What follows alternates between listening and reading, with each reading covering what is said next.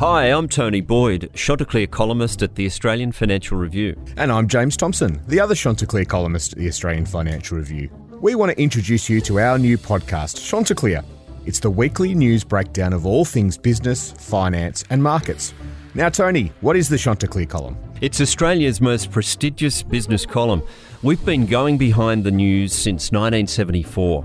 That's almost 50 years of quality journalism. We spend our week talking to the CEOs, investors, deal makers and policymakers. And on this podcast, we'll break down the big stories of the week.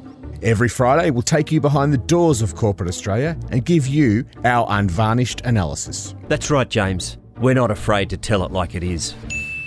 The history of bank mergers in Australia is pretty stinky, really. I mean, we're talking 17 years as a minimum to integrate these two companies. That's an extraordinarily long time.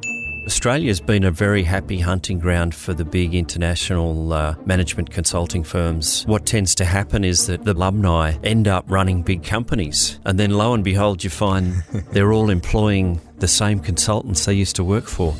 We come up with the weekly predictions. My information was that in the secondary market, you can buy Canvas shares for a valuation of about $15 billion. So it is definitely plunged by about 60%, which is pretty dramatic. And we tell stories. There was a wonderful anecdote from Australia's last serious recession in the early 1990s, and it was the Chief Executive of National Australia Bank, Don Argus. He was going out to the airport in Melbourne and he started counting all the cranes. When he got back to the office, he said, "This construction boom has gone crazy. I want you to review all of our construction credits." It was actually a brilliant piece of insight taken from everyday life, and it proved to be very prescient. And we'll even take your questions. Subscribe to Chanticleer. Hey, Tony, isn't that French? Yeah, it's French for rooster, James. Chanticleer. Join us at 5 p.m. on Friday, September 16 for the first episode, when we will share the origins of the Chanticleer name and why James and I are sceptical chooks. Subscribe to Chanticleer for free wherever you get your podcasts. This podcast is sponsored by CBRE.